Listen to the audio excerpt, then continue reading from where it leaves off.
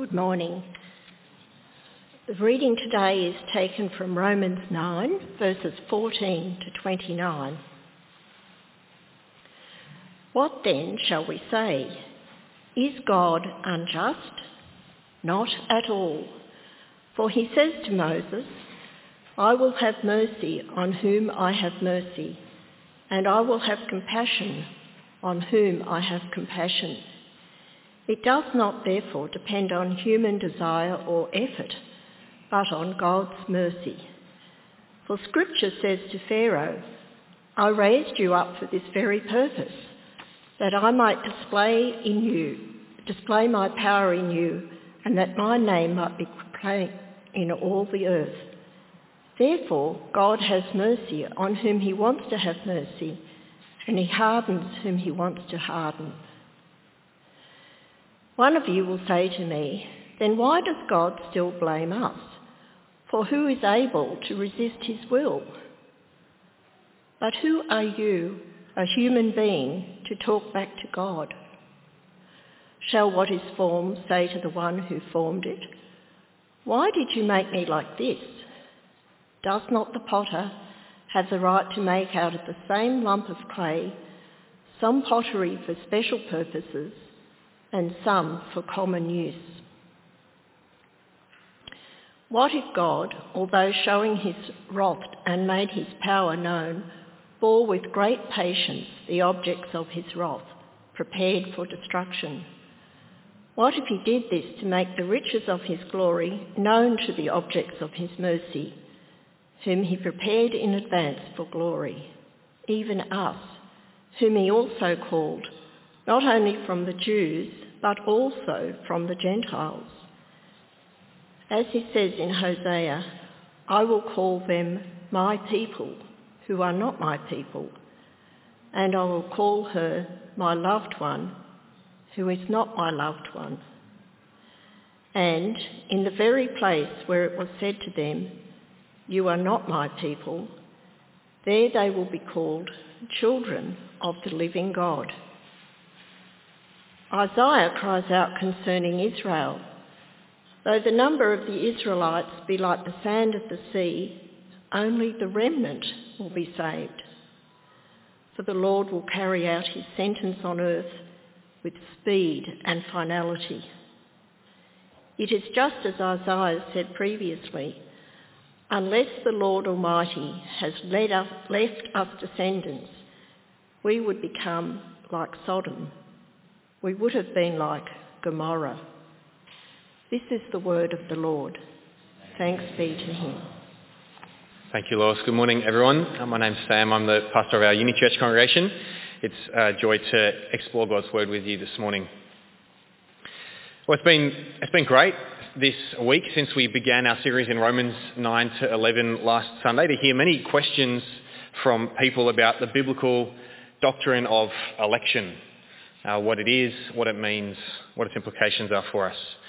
Last Sunday, Alex opened up for us Romans 9, in which Paul demonstrates that God has elected some from the nation of Israel and some from among the Gentiles to be his people, to be saved.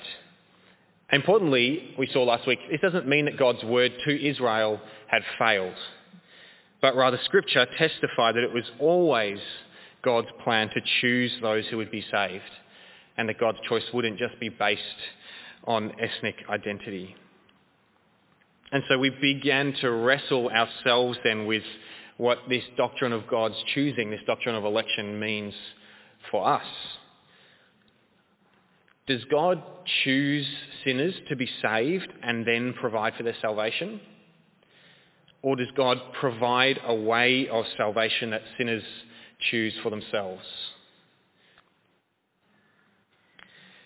Well, today we're working through the next part of Romans 9 as we explore these questions, and we'll focus in on two main truths that Paul holds up for us.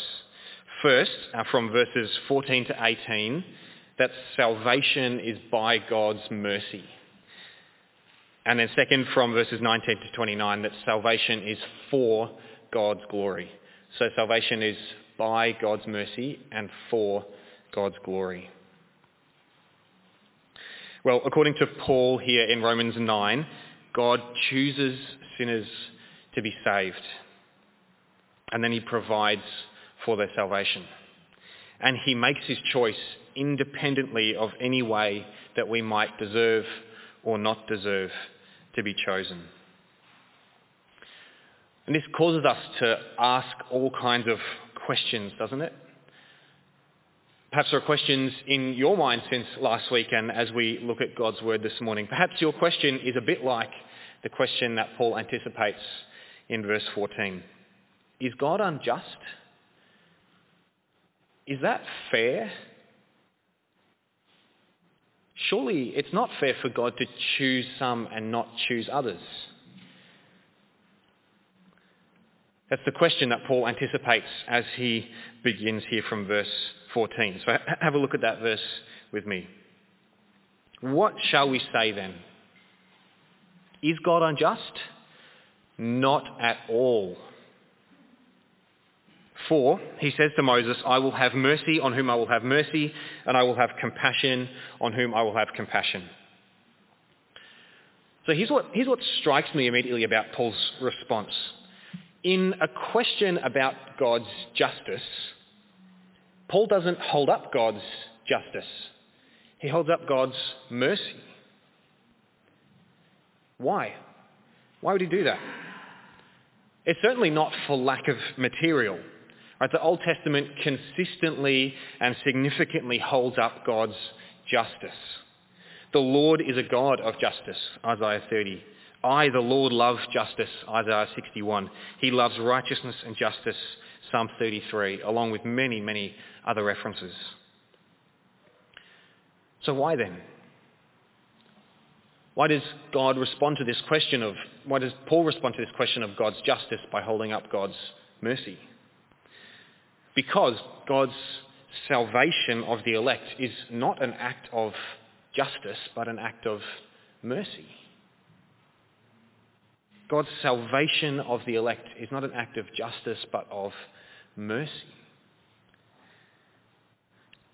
God's mercy is his costly and faithful love, generated from his own person, not from any merit of those to whom he shows mercy. Mercy is undeserved love and favour. In fact, even more, mercy is love that's not just undeserved, but ill-deserved. When God's people deserve punishment or rejection, he instead shows mercy as he continues to love them. And mercy is a central characteristic of God's character. It's revealed in Scripture. It's a central element of his hesed, his covenant love to his people. And mercy is a rare jewel. Isn't it? We live in a world with little mercy. I was thinking about it this week. I think maybe one way that we see this is in cancel culture around us, right? We like to make fun of cancel culture, but I think it's a culture without mercy. When a celebrity offends or discriminates or acts in a socially unacceptable way, they're met with swift condemnation, ostracism, exclusion. It's a form of justice, but without mercy. I think the rarity, the beauty of mercy is perhaps why Scripture calls believers to show love to prisoners. Have you ever wondered why that group of people is singled out so often to receive our care? Perhaps because they're the ones who least deserve it. Mercy is undeserved love and favour. And God is utterly free to show mercy to whom he will. Mercy cannot be demanded. Mercy that is obligated is not mercy at all. We can never merit mercy from our Creator. Picture justice as balanced impartiality, right? Like a balanced set of scales. With justice, the righteous are rewarded and the unrighteous are punished. It's fair. Injustice on one side then is partiality against someone, the scales weighted against us. Mercy, on the other hand, is precisely the opposite. The scales balanced in our favour. It's not justice, it's beyond justice. Perhaps you've heard the famous story of Bishop Myriel in the musical Les Miserables. He takes in Jean Valjean, a criminal on the run, gives him a warm place to sleep, food and shelter from his pursuers. And yet Valjean, hardened and desperate in his situation, he creeps from the bishop's home with armfuls of stolen silver. And when the police drag Valjean back to the bishop's home the next day, Myriel cries, "So here you are, I'm delighted to see you. Had you forgotten that I gave you the candlesticks as well? They're silver like the rest, worth 200 francs. Did you forget to take them?" It's that singular act of mercy that transforms the rest of Valjean's life. And it's in an act of God's mercy that we are saved. Footnote. God does not neglect justice in our salvation, right? He doesn't tip the scales in our favour and leave justice unfulfilled. That wouldn't be consistent with a God of justice. But rather, how is justice done? Our sin, our rejection of God is dealt with by Christ on the cross. All the weight of our sin, which would tip the scales towards condemnation, he takes off the scales and places on his own back, so that both justice and mercy triumph to achieve our salvation. See, our salvation could only ever come from mercy. And this is where the question, is God unjust, in verse 14, where that question goes so wrong. We would only look for justice from God if we thought that justice would work out in our favour, right? Yet that is not our position. The convicted criminal doesn't hope for justice, does he? The family of the victim might call for justice, but the criminal hopes for mercy.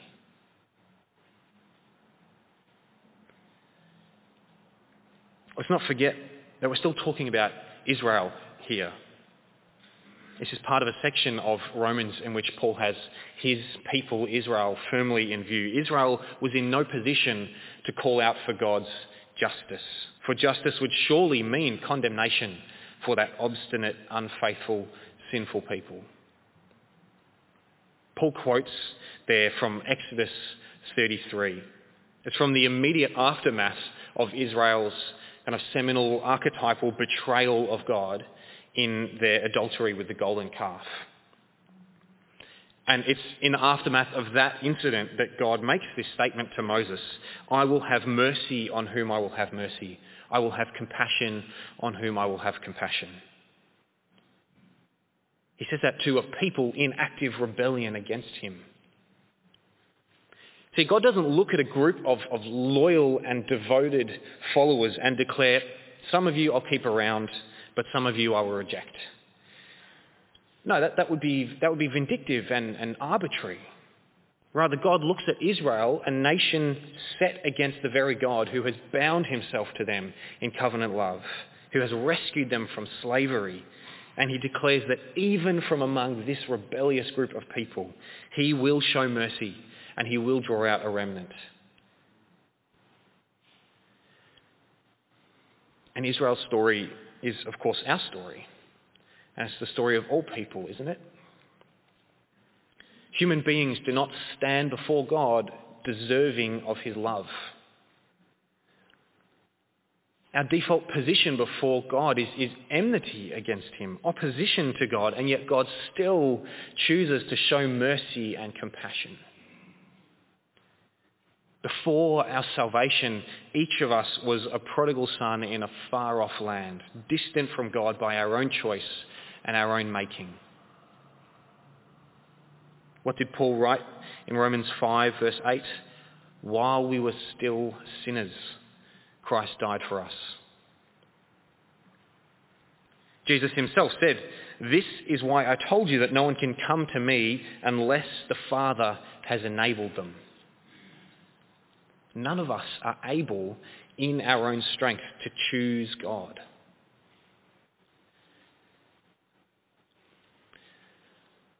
If this sounds like bad news to you, don't fear. The gospel is good news. This is not a message of self-condemnation, it's a message of hope. The gospel doesn't press us down, it lifts us up. And this gospel lifts us up. It gives us hope which is more dependable, more reliable, more weight-bearing than any other hope. Because salvation depends on God's mercy and not on God's justice, we are released from the impossible burden of putting ourselves on the right side of justice. It's merciful for God to save anyone at all. We need to reposition how we see ourselves before God without Christ. Not as neutral or as deserving of salvation, but as those who have rejected God and made ourselves his enemies. And it's only from this position that we can fling ourselves on God's mercy, not on his justice, by which we would surely be condemned, but on his undeserved and unearned mercy. Which is safer, to attempt to swim across a wide and dangerous river yourself, or be taken across in a boat? So the doctrine of election is freedom. It's comfort. It's assurance. It's difficult and it's counterintuitive and it jags against how we're deeply conditioned to think about ourselves, but it is good news. I have a 2-year-old who loves adventure and she's a runner. Right? Maybe you've seen her running down the street outside church after a service one Sunday morning. As soon as the front gate is open, she guns it. She's like a rugby player, busting tackles, ducking under legs, going for it. And our house is on a busy street. And sometimes Bella goes for the road. And so we talk before we go out the gate. Bella, it's important that you don't run to the road because it's dangerous.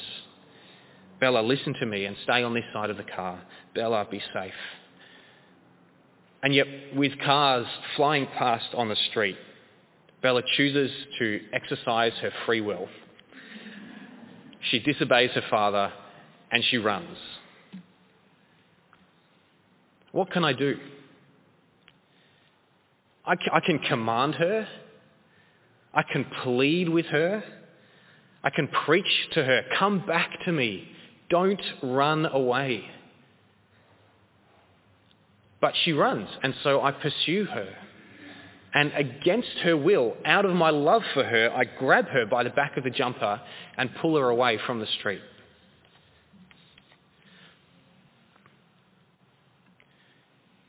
If you're a Christian, the right response to God's election of you is deep thankfulness.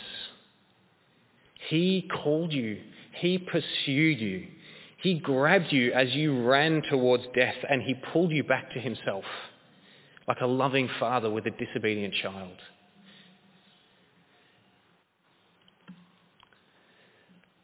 Now, God certainly calls us to respond to his gospel. Now, we are not made into passive objects along a production line of salvation that God's operating.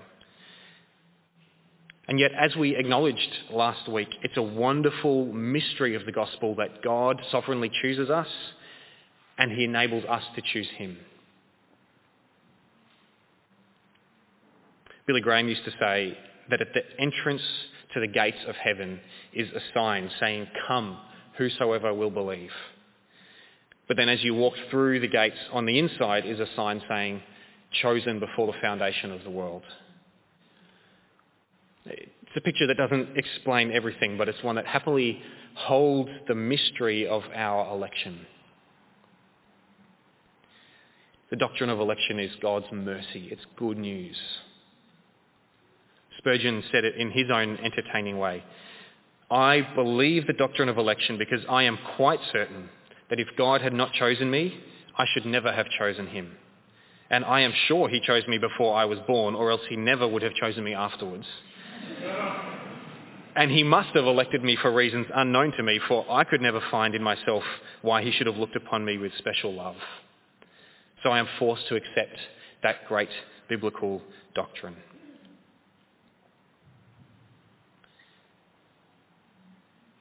Have a look at verse 17. For Scripture says to Pharaoh, I raised you up for this very purpose, that I might display my power in you, and that my name might be proclaimed in all the earth. Therefore God has mercy on whom he wants to have mercy, and he hardens whom he wants to harden. In his power and his wisdom, God does not show mercy to every person. In fact, Paul declares here, God hardens whom he wants to harden, as he did Pharaoh in the Exodus. And so we wrestle again, don't we? How could a good God harden someone's heart with their destruction as the outcome of that hardening? Well, we could say, along with commentators, theologians, preachers throughout the centuries, that in hardening Pharaoh's heart, God is not taking an innocent man and turning him into a villain. Right? Pharaoh, even before his conflict with the Lord, is a genocidal tyrant. His first action in the biblical story is to order the mass killing of infants.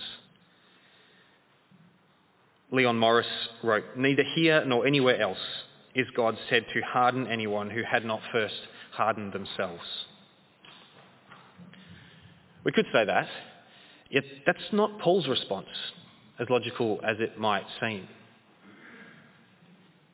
Does he respond by arguing, but remember, God only hardened Pharaoh's heart after Pharaoh hardened his own heart? No, that's not what Paul says. Instead, he questions the critics' right to even lodge the objection. Verse 20, who are you, a human being, to talk back to God? He doubles down on God's sovereign right as the potter to make vessels for whatever use he sees fit. He's picking up this strong tradition in Scripture of picturing God as the potter and his people as his workmanship. And just like in Isaiah 29 and 45 and Jeremiah 18, Paul here points out the folly of the clay accusing the potter. This image isn't teaching that God fashions vessels arbitrarily. It's not that humans are unthinking or unimportant like clay. That's not what this metaphor is communicating. Rather, it's the simple fact that God's choice isn't based on anything in the vessels themselves. Moses and Pharaoh were from the same lump. Jacob and Esau were from the same father. Paul is determined that God will not be put in the dock. Now, Paul doesn't respond to this question by presenting an apologetic for the moral acceptability of God's behaviour. Instead, right, he just points to God's revealed activity and will in the Old Testament Scripture, and he says, look, God's doing exactly what he's always done and exactly what he said he would do. And there's a challenge for us there, isn't there? This doctrine of election makes a wonderful test for how we see ourselves before God. We so easily and unthinkingly can slip into this dominant self-understanding of our age, right, which assumes human autonomy and wisdom and places each of us individually in a judgment seat to decide if God even exists or if he is just. If we presume to assess God against our own expectations, if we demand that he conform to the way we would have him behave, we have good reason to examine our own hearts. God is the judge of us, not us of him. God is consistent. He is kind, but he does not answer to you. God gives us a conscience, he gives us an intellect, and he invites us to use them. The gospel, the Christian message is not anti-intellectual by any means. God shows patience. He invites us to ask questions of him. But we must do so in humility and wonder, not with suspicion and pride. Not grovelling, not unthinking, but with humility.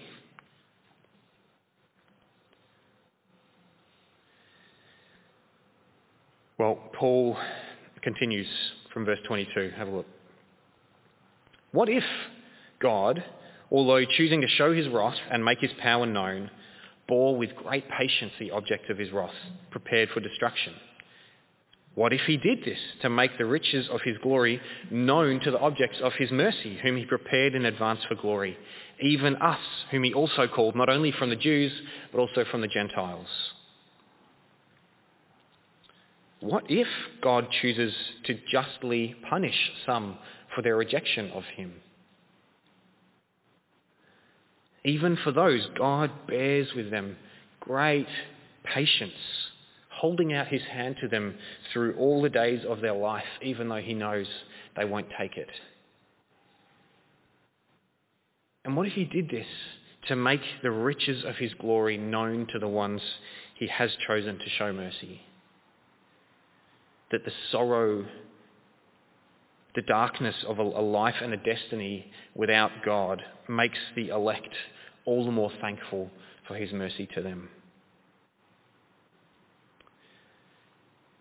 Here's what it comes down to. Everything is for God's glory. Everything. Right? Your salvation, though it provides you with benefits beyond imagining, is primarily, ultimately, for the glory of God. And if God's saving purposes are for his glory, then what alternative could there be to his sovereign choosing of us? Our salvation can't depend on us, otherwise at least some of the glory goes to us. Salvation can't depend on those who share the gospel with others, otherwise the glory goes to them. It's only by God's hand that salvation can be achieved, so that all the glory goes to him. And Paul points out this very truth as he rains down these quotations from verses 25 to 29 from Hosea and from Isaiah. It's God who makes us his people. He makes us his children. He brings out a remnant. And unless he did that for us, verse 29, we would have become like Sodom and Gomorrah, utterly turned against God and eventually justly destroyed.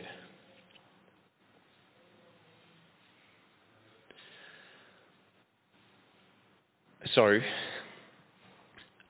at the end of the day, right, even if we can see scriptural warrant for the doctrine of election, it can nonetheless feel difficult to accept. A bit like Paul's imaginary questioner, right? Our minds, they keep firing. Yeah, but what about X? How is Y fair? What about the implications for Z? But I think deeper than that, it's our hearts that wrestle with this doctrine of election. What does this mean for my child who has walked away from Jesus? How can I know if I am elect, or if despite all my best efforts I'm destined to hell? If God decides everything anyway, then what's the point in praying or evangelizing?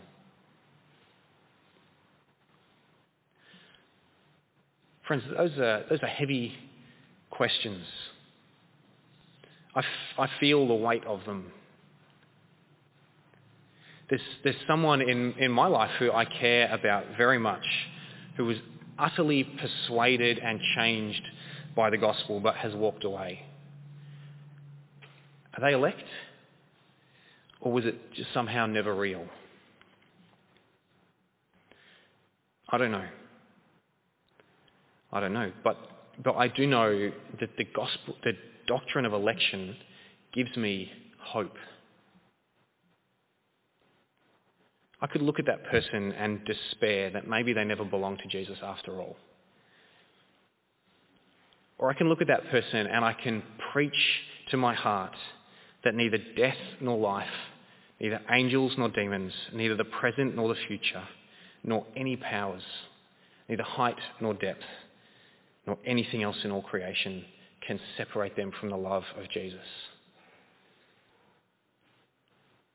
I can preach to myself Jesus' words that all those the Father gives me will come to me, and whoever comes to me I will never drive away. It is not our grip on him that secures us, but his grip on us. No one will snatch us out of his hand. Election is a doctrine of hope. Hope that's found in someone stronger than me. And so I don't give up on them. And I don't throw up my hands because it's just up to God anyway. This is from Acts. One night the Lord spoke to Paul in a vision. Do not be afraid, keep on speaking, do not be silent, for I am with you, and no one is going to attack and harm you because I have many people in this city. It's because of God's sovereign election of people in that city that he sends Paul to preach to them.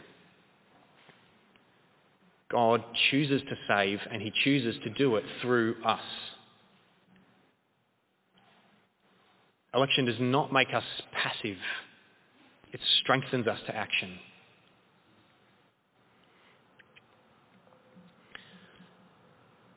Friends, in God's sovereign election, we have hope and a comfort and a perspective which makes the gospel shine all the brighter.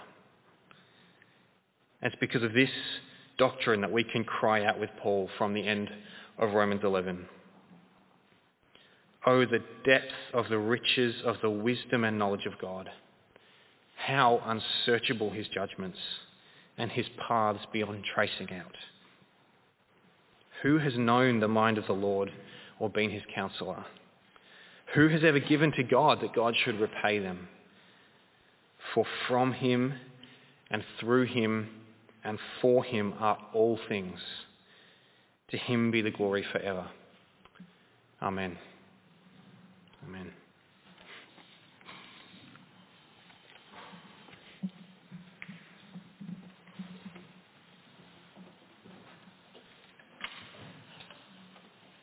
Thank you, Sam. So often we respond to hearing God's word by singing together. Today, however,